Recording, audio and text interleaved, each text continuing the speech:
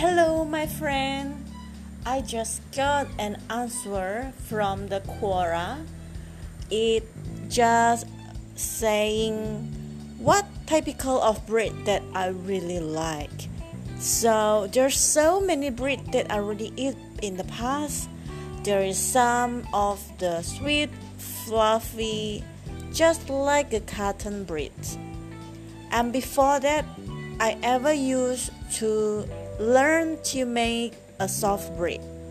Soft bread is just from ingredient the flour and some sugar, some yeast, and some butter. Just mix it up and then just form the bread, and just you can just refilling with some how to call it, a chocolate or a cheese or something, just like a strawberry jam put inside the dough, dough, dough, and after that you just form it as what you wish. But the first thing about bread, I'm sorry, but first thing that I like about the bread is they need to have a very soft texture. Mostly Southeast Asia bread, they are more softer and they are just like cottons. The cottons very easily to bite, and the skin, outside skin can be just a bit crunchy. Inside of the bread is more wider and very soft. So this is my second time I'm recording using a podcast, Anchor podcast.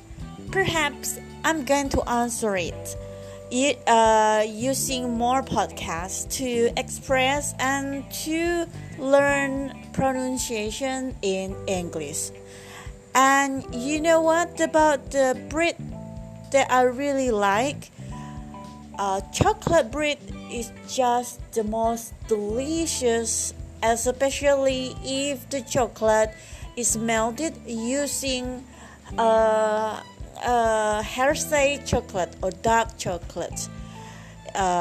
It's coated with a white chocolate, or just adding some cheese, chocolate cheese, or chocolate strawberry. Oh my god, now I'm thinking about it really, and when I'm talking about this one, I feel that the imagination that bread are in front of me, but I don't have that bread in front of me.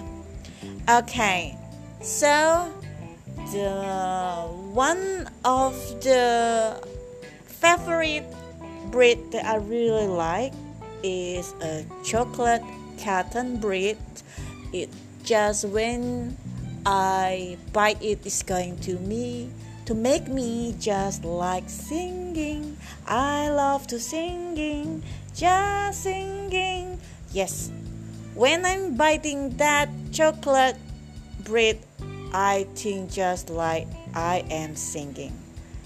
So that is just my story, my answer using podcast in Anchor to answer a Quora question. But I'm still writing in Quora as well. Thank you so much.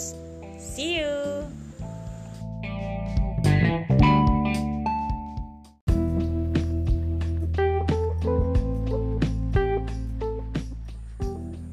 Hello my friend, welcome back to our channel Snack Gila. So there is a question in Quora about what it is like making less than $10 per day. Well, this question can be suitable for me. Yes, perhaps I'm making a $10 per day. Less than $10 per day is look just like, okay, people are going to look down at me. They're going to say, okay, that is only income for poor, cheap, and just consider it poor in the country I live in now. But hey, wait a minute. For all of you have a same experience with me, here is the solution. First, you don't have to be ashamed to admit you only earn some small certain money and still living with the help from your parents. Making $10 is not that bad at all if you live in a place that it be able to help you to save $8, meaning you don't live in a big city, you just live in the suburban area, small town. You earn that $10, but you still can save 80% of it. And then you're living so less and you save that $8. And the first thing that you remember, you need to forget all the prestige that will attract fake friends and spend your money for unnecessary things. Just focus to just save $8 for 26 days. And you will get $208 per month. And remember, you have a 12 month ahead. You multiply it and you will get $2,496 for a year. So you can have a saving per year, $2,496 for a year. And if you can save the money, okay, well, if you can save the money in stable way for 5 years, you will have a saving money account in the bank around for 5 years. If you're really disciplined to save that $8 per day, you will get a $12,480. Okay, that is just a fin account for 5 years. Alright, the next thing, the location where you live. I am pretty lucky to live in a current good government where they help us to have first house with down payment only cost $200. Then I have been able to mortgage the first house in the bank since I have a real income to save in the bank. Bank tracking my record and they let me be their candidate to have my first own house. So I prefer to have my first tiny house. I will pay it for 20 years. So my debts to my local bank cost me around $80 per month. To me personally, I can afford to pay the debts. With a condition, remember this? With a condition, first, I need to be disciplined about budgeting. So I just cannot spend money or income that I have and spend it for something that unnecessary. Second, not attract to those lavish gimmick, something that a car or something that just a lifestyle. I know that I cannot be able to have all those things because that is not my goals. Alright? I have another goal that I keep it from scratch. And that is why we need to have a goal. Because of the dream, the goal. So just staying to the goal. The third condition is just staying to the goal. It really needs some sacrifice and discipline about money management. One of my goals is to build a spa and resort in near beach. And that spa and resort only employ elderly people aged 40 to 70. And they can have a free access if they are already not working or retired from the work. To build that goal, it will cost me more than $1 million. And how can I be able to have that money to build the spa and resort that I really want to accomplish for elderly to work in my resort? If the amount too expensive in my area and thinking about the profit return in the future, can it be able to make a profit in the next 2 years?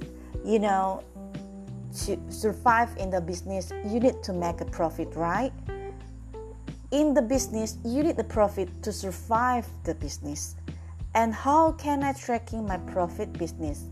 By tracking and managing the cash flow. So Managing and checking the cash flow is just like you need to check it, just like you check out your Instagram or your Facebook.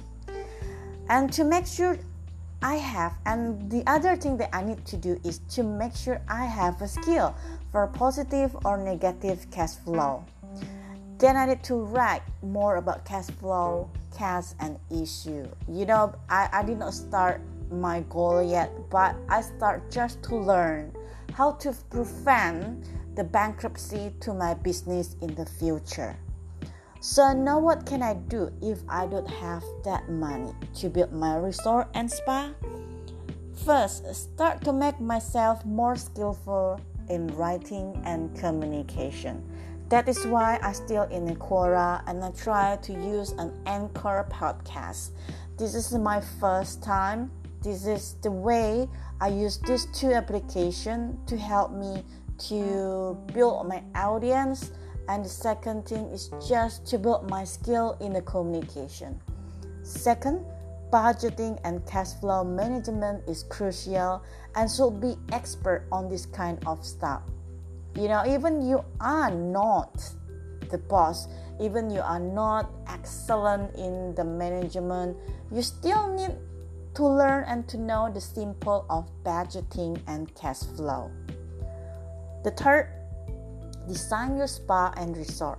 Draw it and just make a site on it. How wide should the resort be and what typical of foundation and the style it will be built.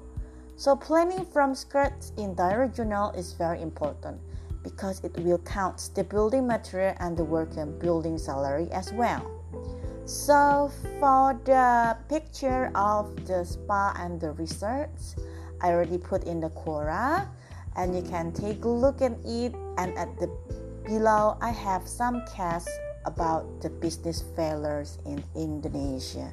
So this is going to be a note for me to learn before I start to invest in the long-term business. So thank you to listen to our channel Snack Gila. I wish you have a good day. Bye now.